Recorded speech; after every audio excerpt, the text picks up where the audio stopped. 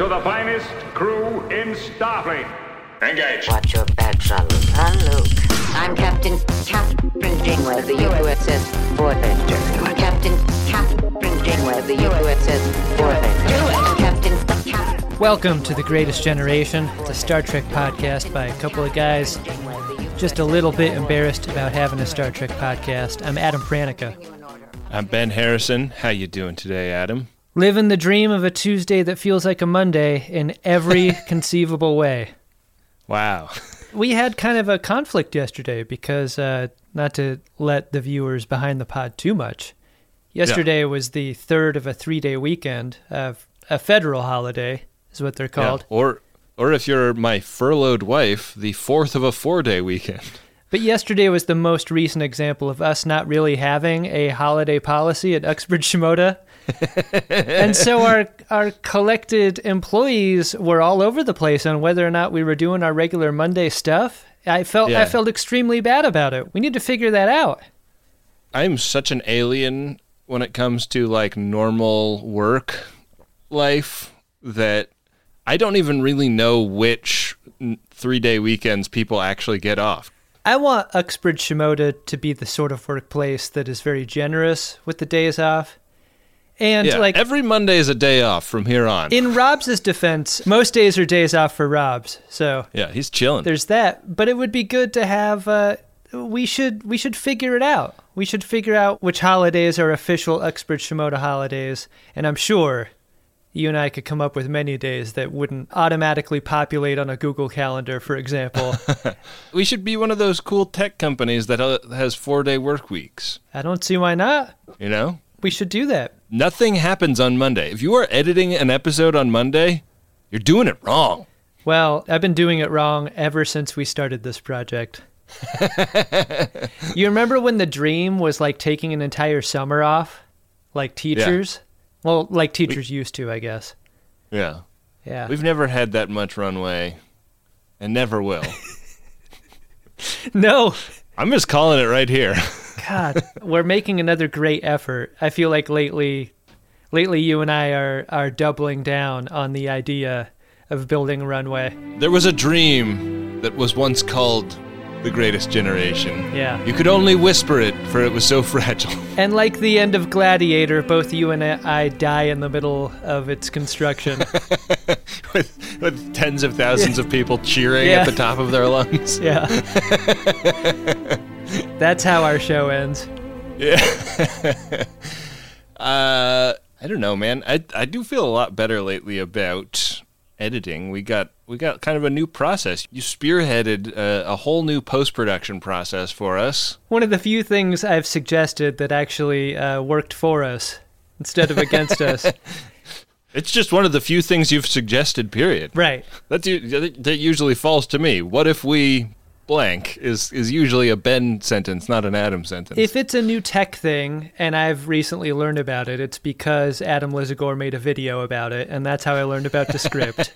And so that's what inspired me to start using it. And after muddling my way through it for a couple of edits, it's now like my preferred way to edit the show when it's my turn. Yeah, you and I famously edit every other episode of Greatest Gen. Right. All the viewers know that. Yes. And the way this works is it makes an attempted transcript of the episode that we just recorded. It uses like machine learning speech to text.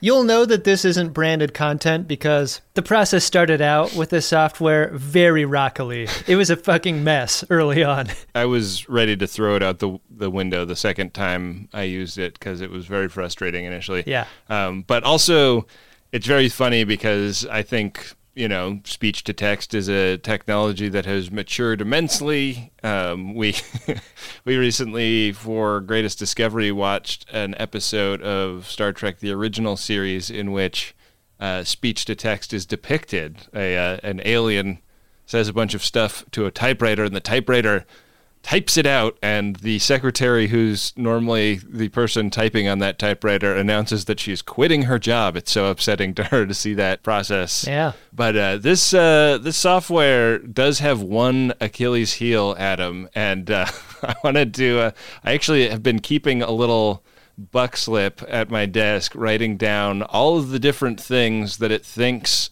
we might be trying to say when we say the name Chakotay. Oh, fun. This is a new segment. Well, how do you expect me to type? Not with your fingers. With my nose? Would have definite advantages. Look, it's typing everything I'm saying. Not with your fingers. Right now. They'll destroy you. Do you see that? With my nose? There it sits. Stop it! Everything you have done. Stop. With your fingers. Stop. With your fingers. Well, Stop. how do you expect me to type? With my nose? Stop. Stop it! Stop. Stop it! Stop. Stop it! Right now. Stop it. You thought you could handle it. So handle That does it, I quit! I have a bunch of them here. It occasionally gets pretty close. I've gotten Chakota and Chakata. Mm-hmm. It's given me terracotta. Oh, yeah. That makes It's given me Jakarta. Sure. It's given me Chicago. You know, you should never play cards with a person with a city name. It's given me Chico Day, Chuck Jose. Oh, I like that a lot. It's given me Tu Koti. Uh-huh. It's given me Dakota. Sure. It's given me To Go To That makes maybe the most sense of all of them. Yeah. And then my two personal favorites are Checkout Day and Taco Day. Wow. And if Chicote translates to Taco Day, I might just start calling him Tuesday. I just might start liking him. I know, right? How could you not like Taco Day? Yeah, Taco Day. That's one of my favorite guys. Like, if he's got tacos in that bindle, invite me over, man. I'll get in your shuttlecraft and do some weird ceremony with you. Hakuchi Moya, though we are far from the salsas of my father. Yeah, so after like a very rough breaking in period where it took much, much longer to edit an episode, I feel like the time to edit has now been reduced. I'll say on my end, I think I've dropped a quarter of the amount of time. Wow. And I think it's coming down more as I learn how to use it better. I got basically, I put in like a full day yesterday doing almost nothing but editing, and I'm about halfway through the second phase, which is after you do because like the advantage of this is you get the text of the episode and you can actually edit it by saying like, okay, this paragraph doesn't really go anywhere, so I'll just cut that out. This is yet another conversational dead end that Adam is leading us down, and you can really drop some minutes that way. I'm just saying we really value the Friends of DeSoto's time, and so we cut out the stuff that doesn't work. We trim the fat, and then we take it into Audition, our audio editing software, and put in music and sound effects and stuff like that. Yeah. And so I'm halfway through that second half on the episode I'm currently editing, which is pretty quick. Like usually that's 2-3 days of chipping away at it kind of stuff. It really turns that second phase into the fun stuff. Because once all of the filler words are out and the conversational cul-de-sacs are trimmed, what you're left with is just like, where would a fun sound effect go to emphasize the comedy? The way it's worked out is that a lot of days I've done that text edit phase and then like done something else and then like come back to it the next day to do the fun stuff phase. And I feel like having heard it once and also like some time to think about it, I've got like better ideas for that, for like sound effects and drops and things. I agree with you because what it forces is a second review of the show, whereas before we were going through it in a linear way. People will be shocked to hear that this show gets more than one listen through of scrutiny before it goes out every week. There are some assholes out there who would be shocked to learn that we work so hard on it. But fuck those people. They don't know. Yeah.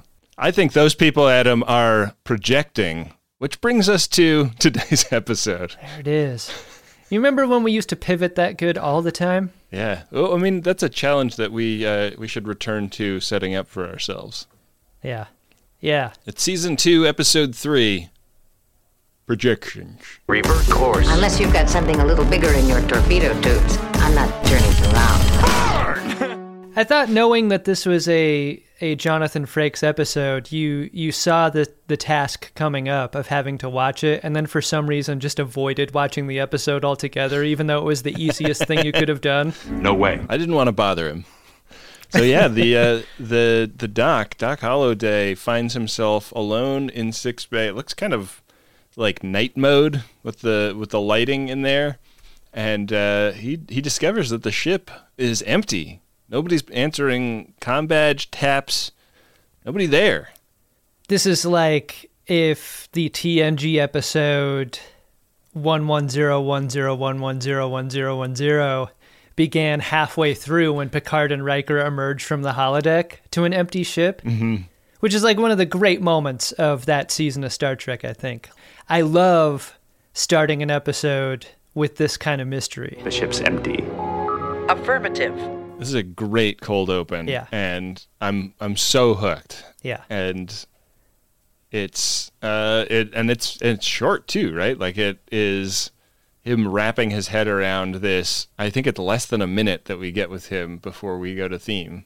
When the Doc asks the computer, the status and where the crew is, the ship voice refers to the ship as the ship and not Voyager. And yeah.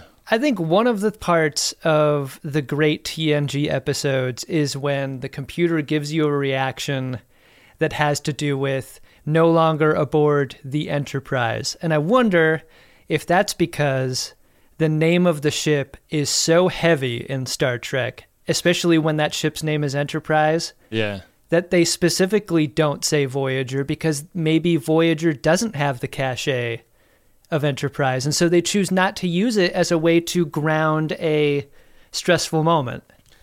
I kind of wish they had used it. I think that maybe that's one way you build cachet, but also I kind of wished they had used it just because my mind was in a lot of places as this mystery unfolds, and one of them was, what if this is a different ship? Yeah.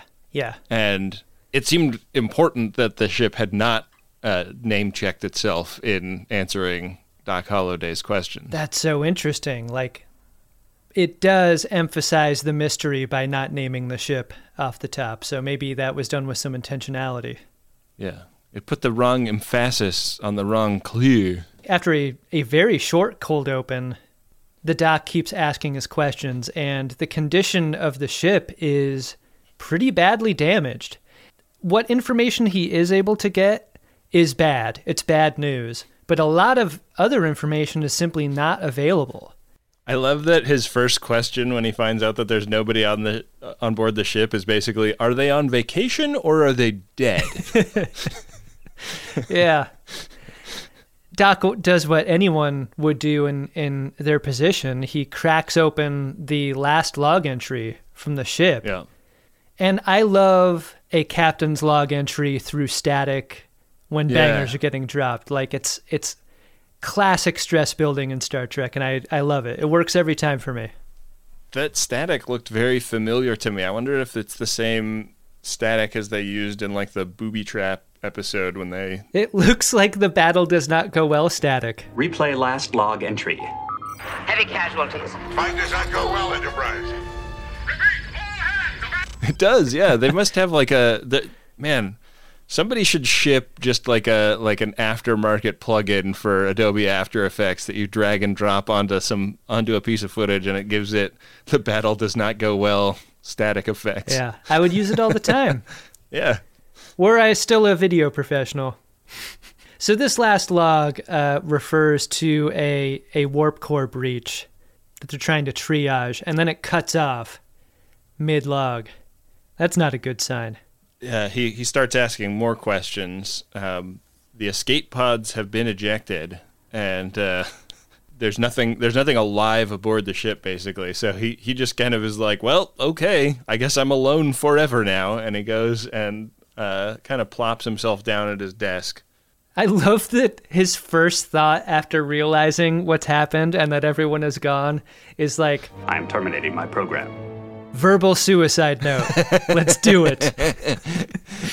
Yeah, he's leaving his diary when he hears some banging out in the hallway, and I thought this was so interesting. Like the Doc is, unlike Data or another synthetic life form, they haven't spent a ton of time interrogating, what he is. Like, there's been a little bit of the metaphysics of Doc Holliday, but not a ton. And I think that the fact that he's like really afraid when this banging starts is very interesting. It really made him fully human in a way that I feel like, he's been like nervous before, but this is like a new mode for him. It's consistent with the mystery that's being constructed throughout the episode. Like, why is he scared? That's weird. Like, anything coming through that door could just, like, move through him as if he were mist. So, right. What is the problem even? But I do love the idea of using a hypo spray as a way to knock out whoever's coming through that door. That's fun. Yeah. But who's coming through that door is BLT. Right. Which comes as a surprise to the Doc after hearing that no one was on the ship anymore. And BLT tells him that the sensors may be a little bit screwy after this Kazon attack. Not all the escape pods had left, and those that did, like, the Kazon beamed all of their occupants onto their ship and then set out of there. Yeah. So it's a mass kidnapping is what happened. BLT's got a shoulder injury. He's trying to help her with it, but his medical tricorder is apparently affected by whatever is causing problems with all of the other sensors. So he gets a different one. Same deal. He cannot scan her.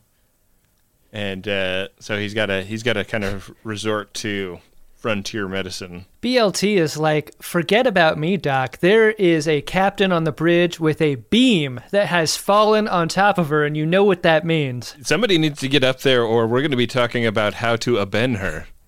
Once the beam falls on you on the bridge, you either set off the Genesis device or you die before you can. Yeah. So what she explains is she's going to send him up to the bridge, and he's like, well, I've got you there. That's not possible. We've established very early in this series that I can only be in sickbay or on the holodeck.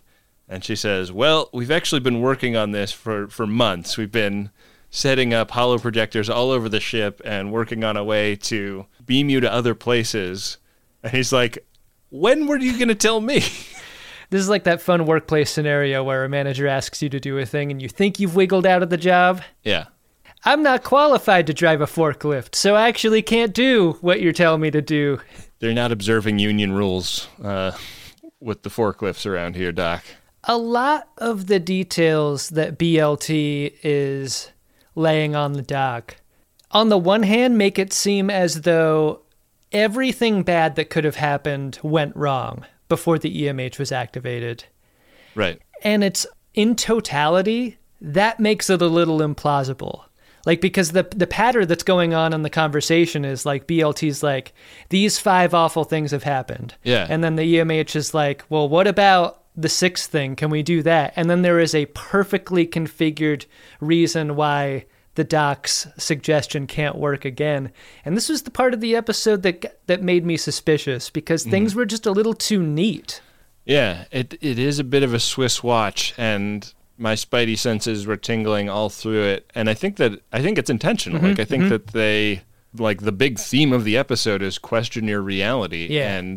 And when that reality feels a little tailor-made, it starts to work on you. And I mean, like, that's why the ship name not being in the report from the computer was like, oh, what does that mean? Right. Like, it's got to be meaningful. Yeah. So the last thing the BLT tells the Doc before going to the bridge is, you can eat my food, you can sit at my dinner table. You can ball my wife in my postmodernistic bullshit house. But you cannot touch any energy discharges on the motherfucking bridge, Doc. I'll try. And so with a pat on the ass, he's sent over there, and the bridge is in really bad shape. It's like someone destroyed a couple of very large Lego kits there. The floor is just covered in debris. Yeah, some of that debris looks accidental, but at least some of it looks like it was done on purpose after the accident. Right. Oh! Yeah! That girder is thick, man. Yeah. Yeah, it's no joke. On Deep Space Nine, I think this was an episode directed by him, but Renee Auberjonois talked about that quality of when Odo's hair was tousled. Yeah. That being visually inspired by like the fallen samurai imagery. And Captain Janeway has that big urn at the end of Kingpin hair going on. I don't know. I'm rich. What do I care? Which I think is a related visual metaphor here. I worked hard with Jonathan Frakes on getting the aesthetic of that moment just right. Finally, Catherine Janeway is above the law. Do it. So he's working on getting her patched up. She's she wants to, the lights are still flickering on the bridge, so she wants to get the power fixed, and that's going to be a EM conduit bypass situation. She's kind of telling the doctor what he's going to need to do to get that going while she goes and works on other stuff. But he doesn't get to crack into that project because they get radioed by Neelix, who apparently is the only person aboard with a working communicator. He is in a firefight for his life down in the restaurant. Here's a line of dialogue you'll never hear on Voyager. Neelix, thank God you're alive. Also, don't worry, Captain. This is Neelix. I'll handle it. Yeah. Neelix is the kind of guy that makes his problem everyone else's problem, For some reason, Janeway sends the doc over to where Neelix is, rather than continue to triage people on the bridge. There's coffee in the mess hall. And that's where I was like, this is a fake. We beam with the doctor down to the restaurant where all of the furniture is upended and there is a Kazon with a gun, and Neelix is back in his galley area throwing fruits and vegetables at the Kazon, and it is like, it's so silly. It's almost cartoonishly silly. Missed me. You never see Star Trek get this silly, but it for some reason really worked in this scene. Like, oh, Ben, I got to take the other side of this. I think if you're putting together an episode that's meant to build tension and suspicion and intrigue, this is almost irredeemably silly. Like, the episode car is put back on the tracks after this, but this one really clanged for me. Oh, like, you don't need the silly. I really liked the silly. I feel like you have to be confident in your ability to get it back on the tension track, and I think Frakes is that kind of director. But, like, it also really worked to make me question, like, man, like, this is so silly. Maybe this isn't a simulation. Like, it seems like so cartoonish that all of the things that I had suspected might be going on felt implausible to me after this. I guess my note on this scene might have gone something like, why not just kill Neelix if this is if you can bring him back later and it's revealed later to be a holographic projection, but maybe if you kill him in this scene, it's the thing that, like, by killing him, maybe that's so unbelievable that it would raise your suspicion as a viewer. I mean, it kills his favorite sauté pan. Yeah. RSVP, the sauté pan. The EMH ends up bleeding from this interaction, and not out of his ears because Neelix is talking to him. Yeah, and that makes no sense because he's not even programmed to do that. So back to sickbay he goes to see if he can get to the bottom of what's going on. When he scans himself there, the tricorder picks up life signs, which isn't supposed to happen when you scan a hologram. And when he begins asking the computer what's up, the computer IDs him as Louis Zimmerman, the chief medical officer of Voyager. We met Louis Zimmerman in an episode of Deep Space Nine, right? Yeah, but he's not a medical officer. He's an engineer. Yeah, and a jerk. So it doesn't make sense. He's not able to ask too many more questions before BLT Neelix and Captain Janeway enter the scene with the Kazon. And Captain Janeway kind of troubleshoots the situation with Doc. The Doc is like, okay, well, an easy way to confirm whether or not I am a hologram is to just ask the computer to turn off all the holograms. And when he does that, everyone else besides the Doc gets turned off. Yeah. And that's not the worst thing that happens. The worst thing that happens is Reginald Barkley appears. No, bring them back. Bring them back. And that's when the doc completes his log and then holds a phaser to his temple. Yeah, he just trudges into his office. Yeah. And he punches his own ticket, and that's the end of the episode. Yeah. Do you like the episode, Adam?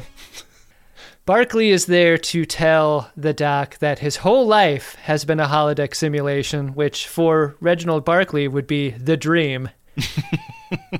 And that radiation has affected the real human doctor's brain and memory. So that's why he's so confused about his circumstances. Don't panic. Idea is that he is, in fact, Dr. Zimmerman there aboard Jupiter Station, where the Holographic Research Institute is based, and this wave of radiation is affecting everything on the station, including this simulation, which is meant to be like an experiment about what if you put some Starfleets and some Maquis on a ship and flung them across the galaxy? What would happen, man? Look, we learn by the end that this isn't actually Barkley in this episode. However, what is real is that Barkley works for the Holographic Programming Institute with a specialization in personality research and implantation in these holograms. Hey, Holographic Institute, bad hire. Not a good hire at all. I was asking myself, who would put Barkley in charge of that? And then I was like, I think Zimmerman might be the one person I can think of that would put Barkley in charge of that. They're both really bad at this. Yeah.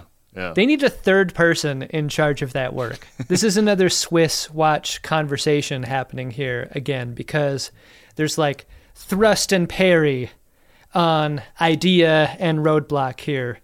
Because the doc is like, look, I've been on the ship for years and I've had all these adventures with these people. And Barkley is like, no, it's been 6 hours. It's the radiation, dummy.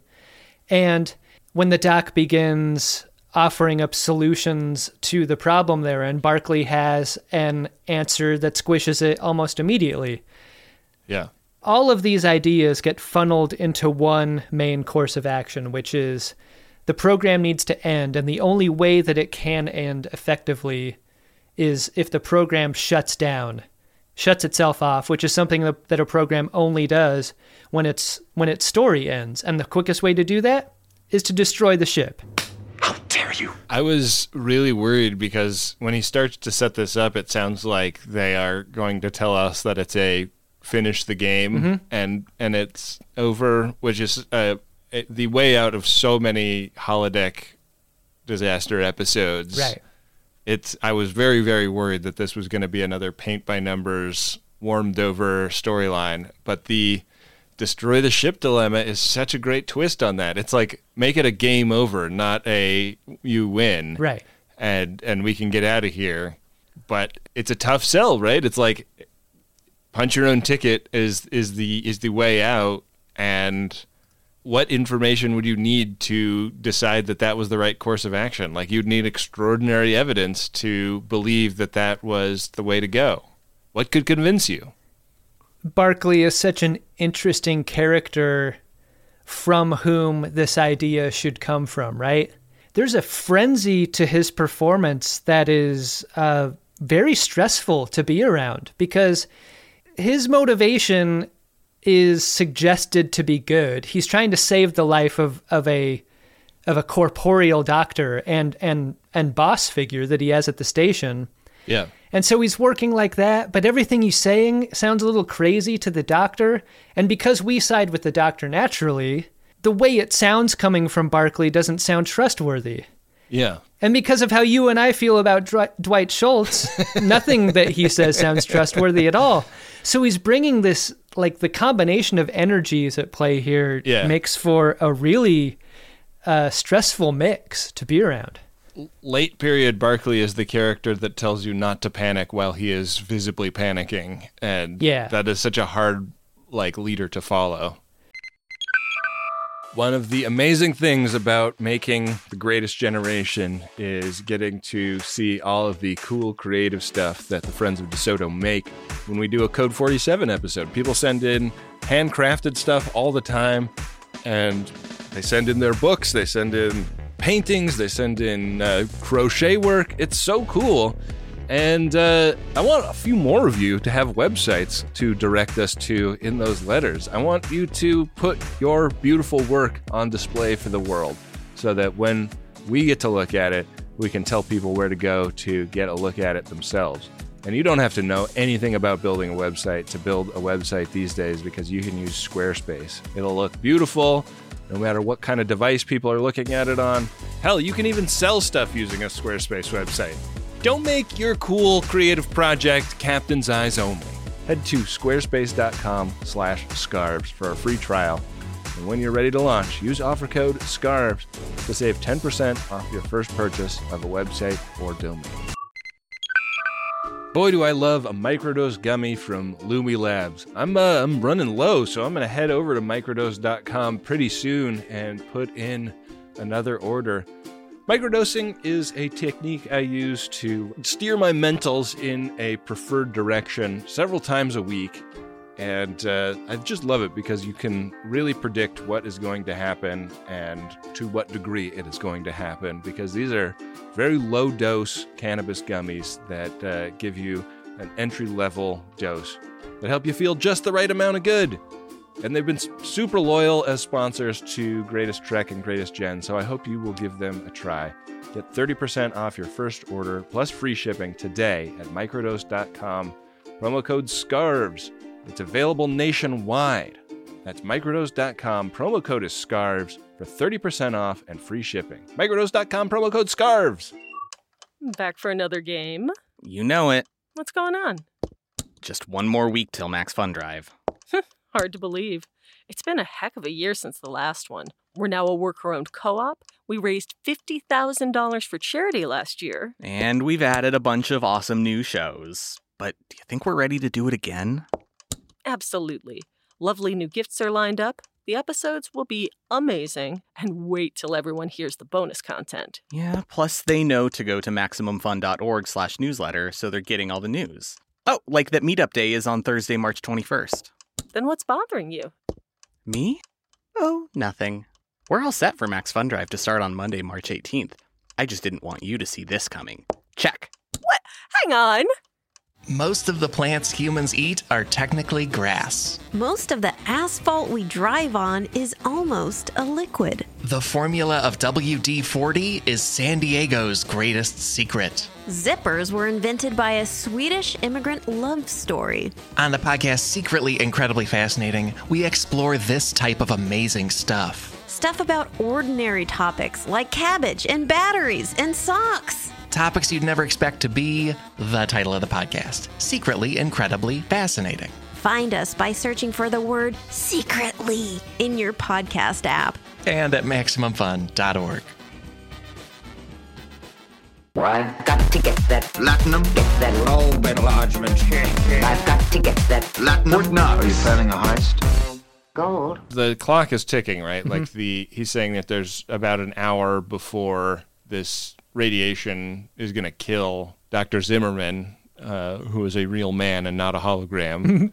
And so, like, we need to actually like do this. We don't have a lot of time to fuck around and debate the benefits of different courses of action. You just need to go set the warp core to self-destruct. It is extremely big fun when Barclay moves the Doctor through time a little bit to prove his point.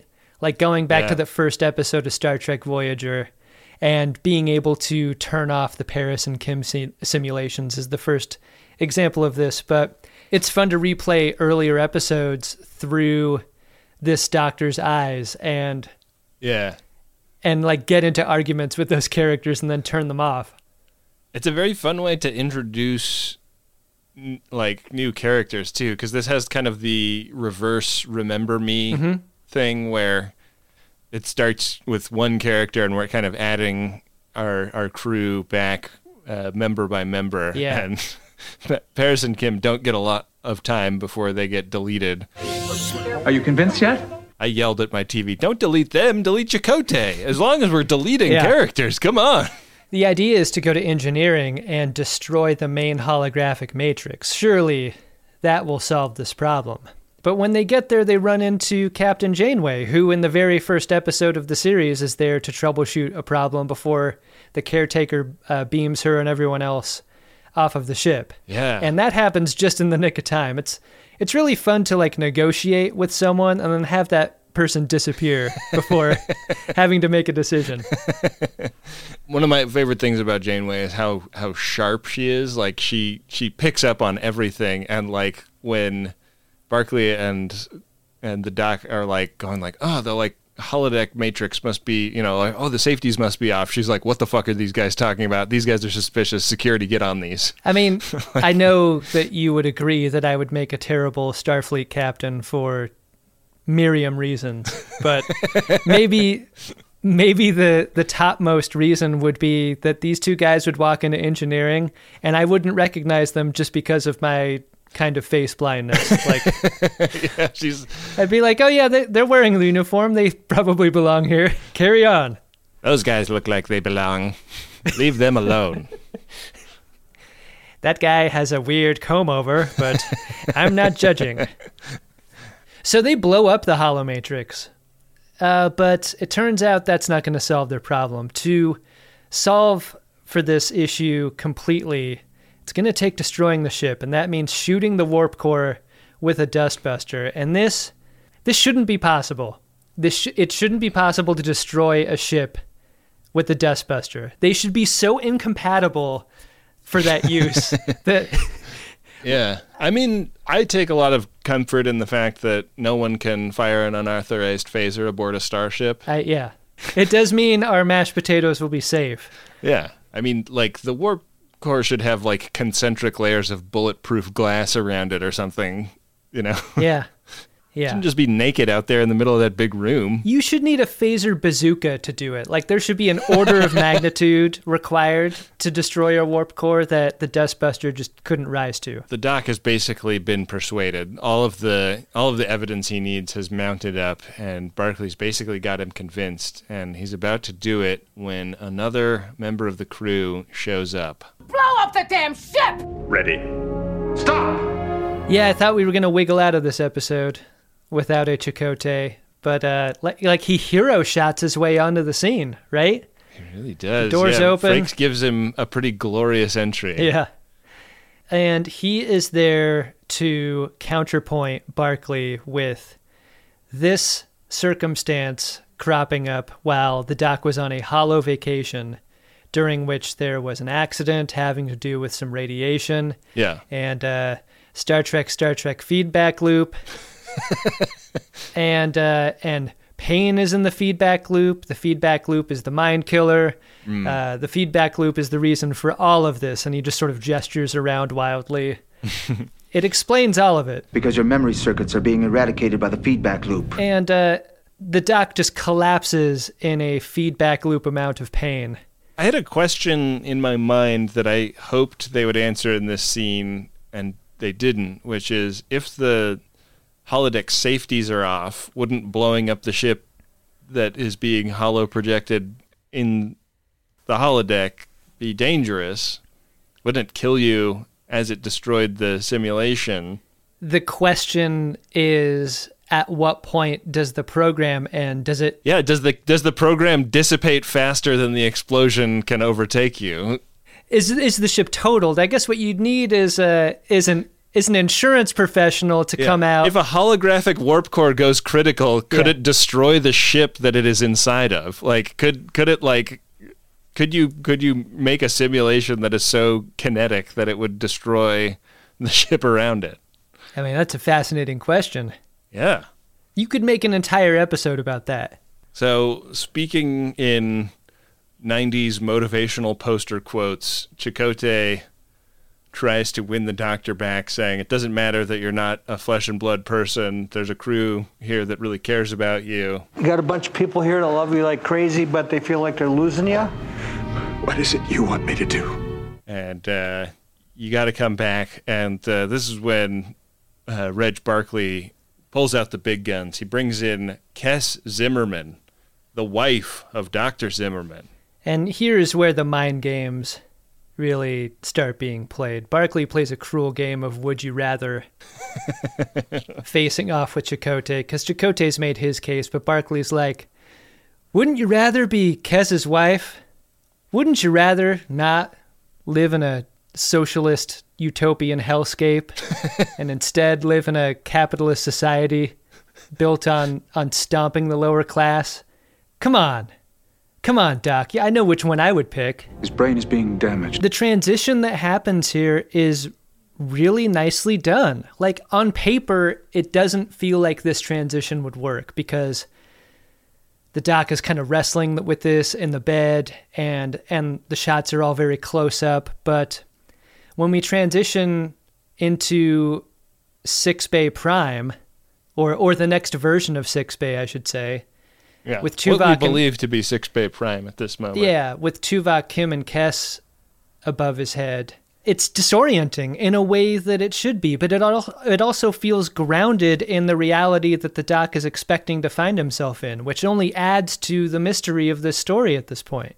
Yeah, the Doc is kicking it to Kes as he comes to, saying how beautiful he thinks she is.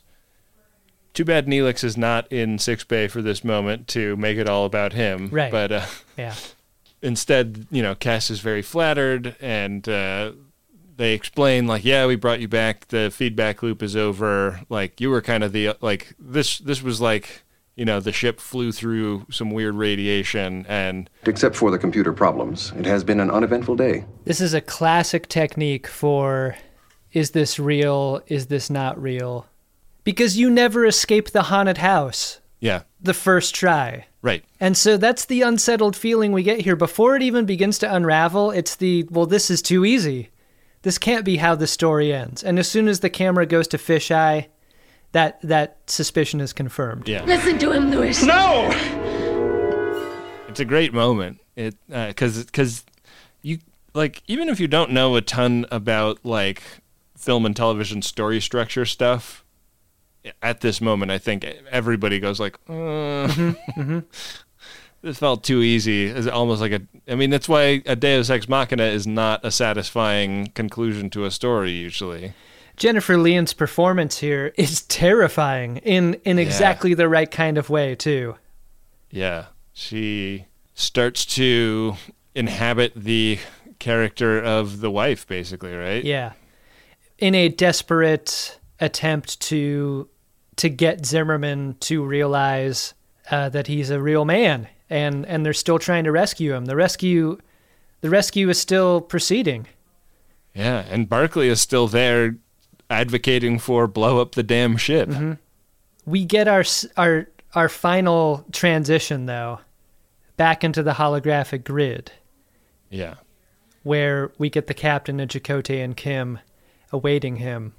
I could tell that we were back to reality because we get Spider Kes in this scene. Here comes the Spider-Man. And I just don't feel like she would wear that in the alternate realities that he's been experiencing. It's the same kind of explanation. It's the feedback loop. It's the radiation surge in the computer system thing. But this was them really getting him out, and everybody is double checking that he knows who he is, where he is, who the president is, how many fingers they're holding up. It seems like there is a real trauma associated to experiencing a life that you thought was real that isn't, or you're being told isn't that you think is.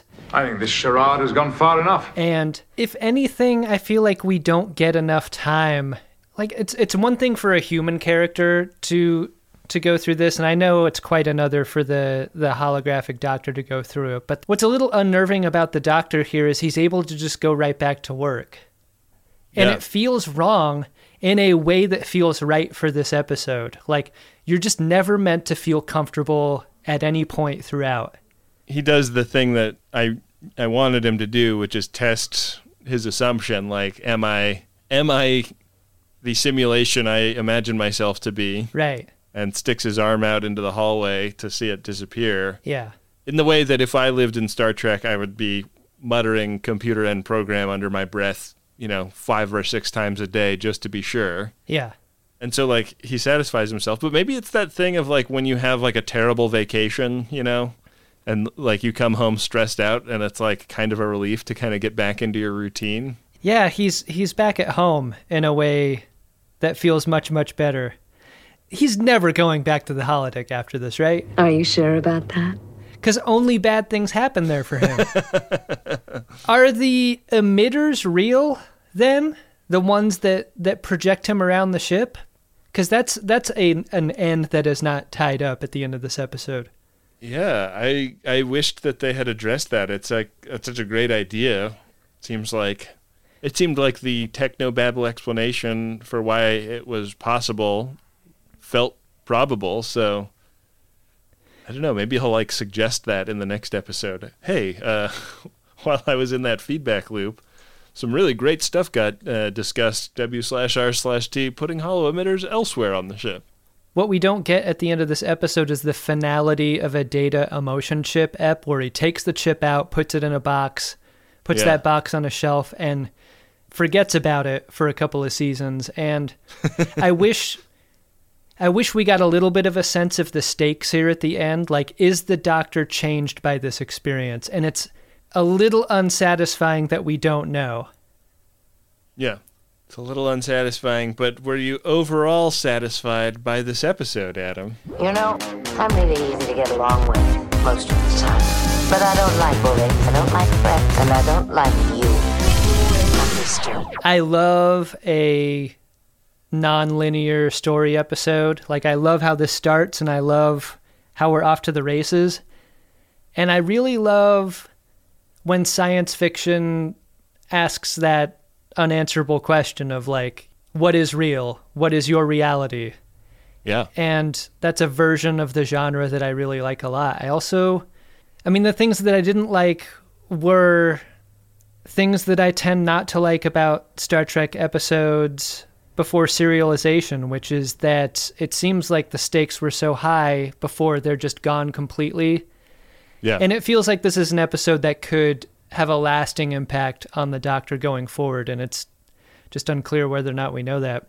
I think Jonathan Frakes being the director of this episode had to be an asset for Robert Picardo because of the Frame of Mind and Future Imperfect episodes. Like, those are really great TNG eps where Riker had to ask the same questions that the Doctor has to confront in this episode. And I got to believe that they had great conversations on set about how to confront those issues during the story. So, like, perfect pairing of a director and an episode to me.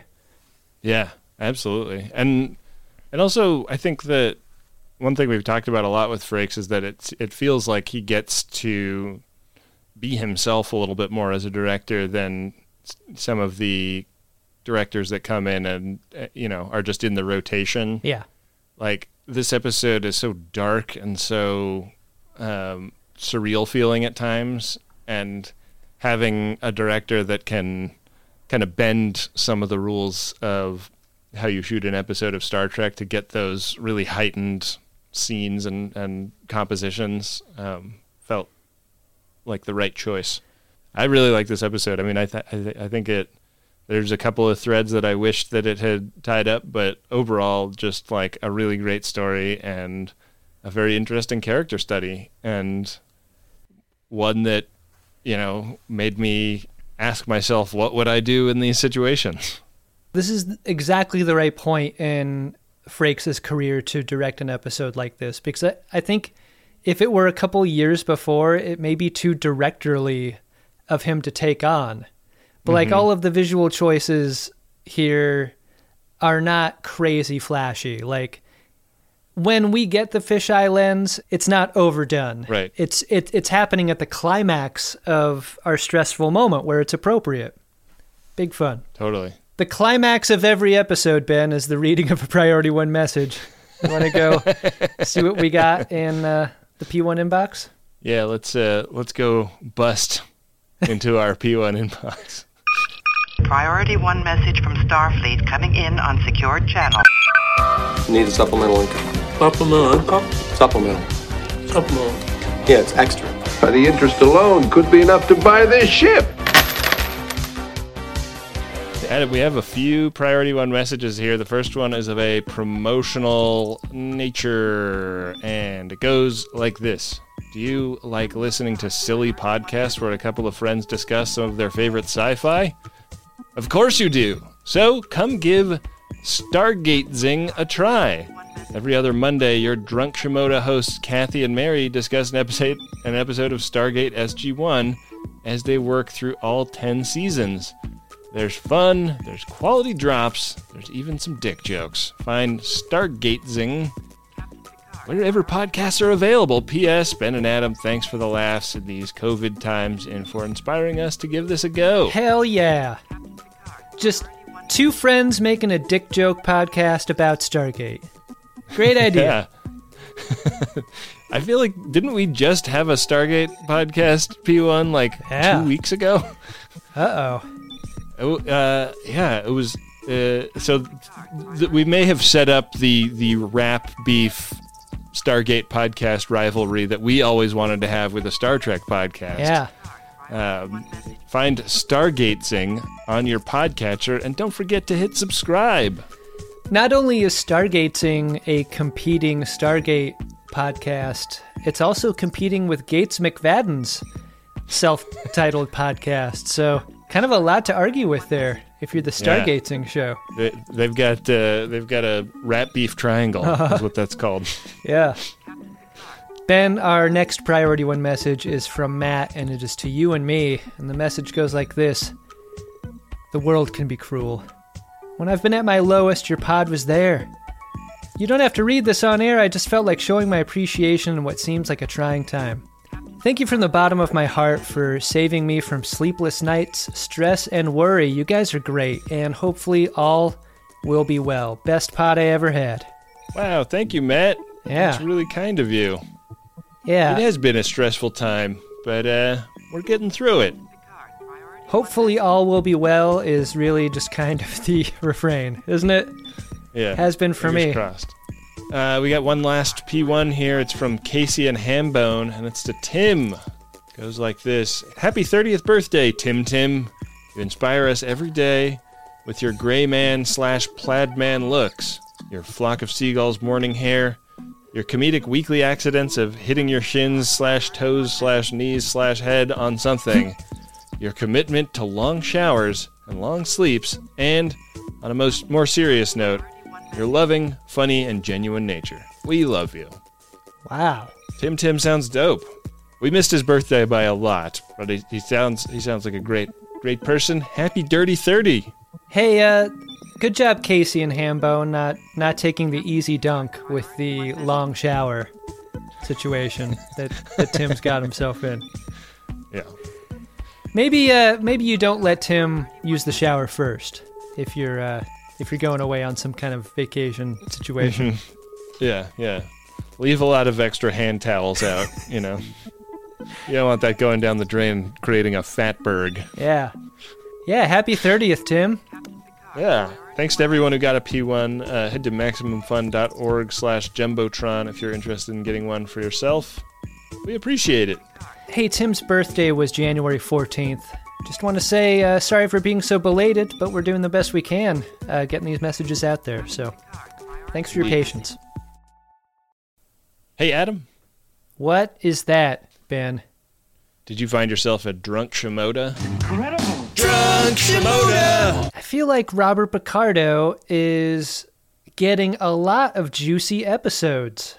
Like, not just this season, because this season's too young, but when he's given an episode and an A story, he has to do a lot of shit. Like, this is not throwing shade at the higher-ups on the show, your Kate Mulgrews, your Robert Beltrans, and what have you. Like, when Janeway gets an A story, it is a fairly conventional Star Trek story to carry. Right. But I feel like when you're first on the call sheet and you're Robert Picardo, you have to expect something fucked up. Like either crazy costumes or a real psychodrama of a story. Yeah. And that's got to be a great expectation, I think, if you're an actor. Like, it's not just that it's your episode, it's that it's going to get wild. And that's got to be a fun thing to be associated with. So I'm just going to give my Shimoda to Robert Picardo for that. Like, he's building a body of work here on Voyager that has that expectation. And what a fun expectation to have. Yeah, absolutely.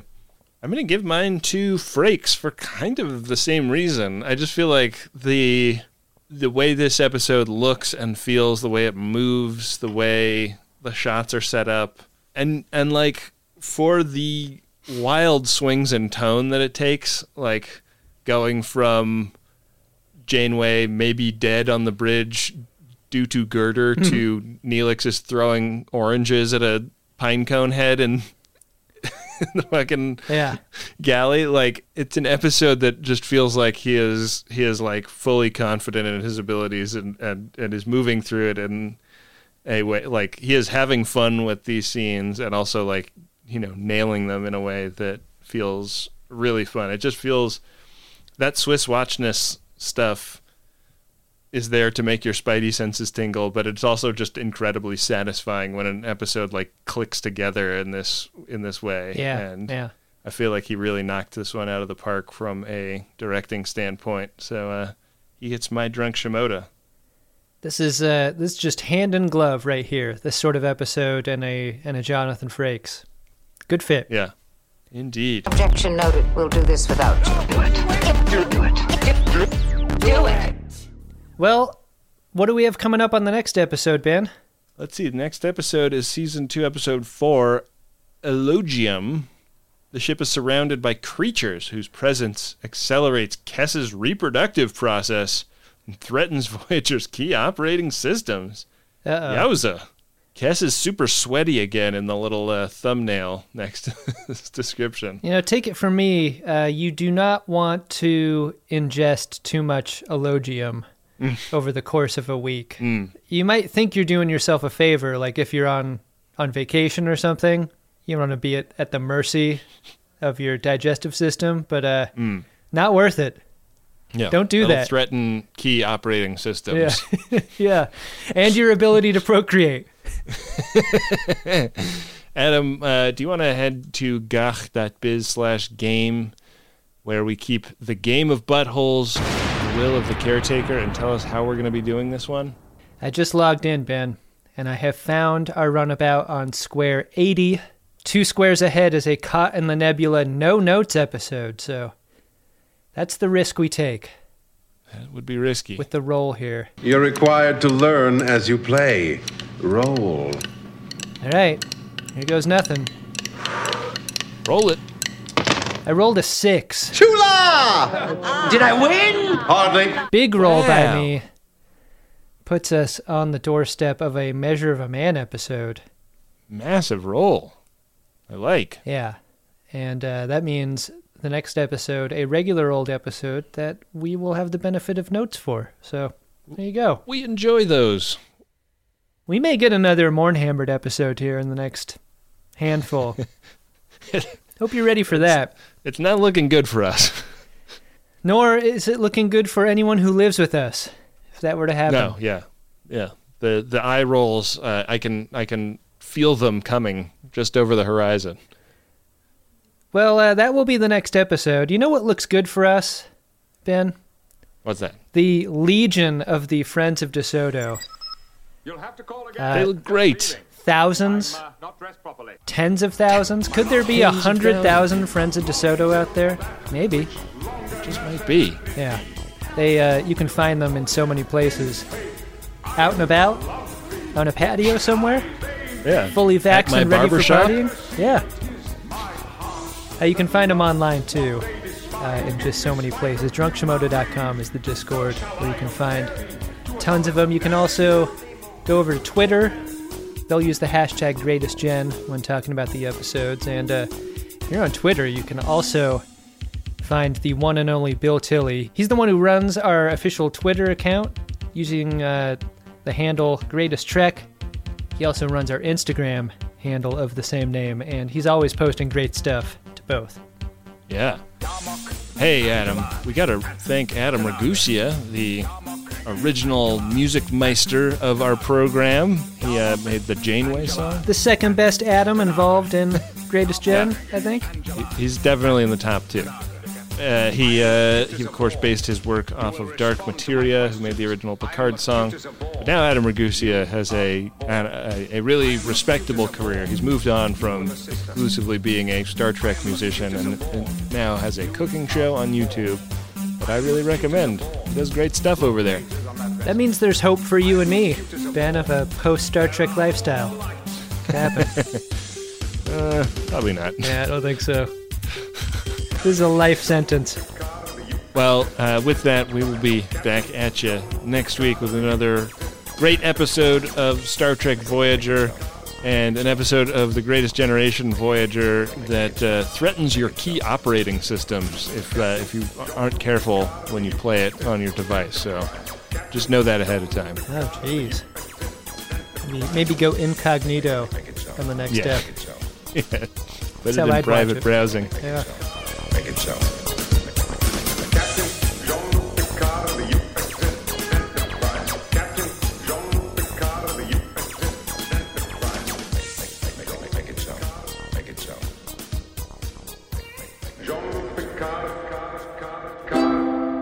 MaximumFun.org. Comedy and culture. Artist owned. Audience supported.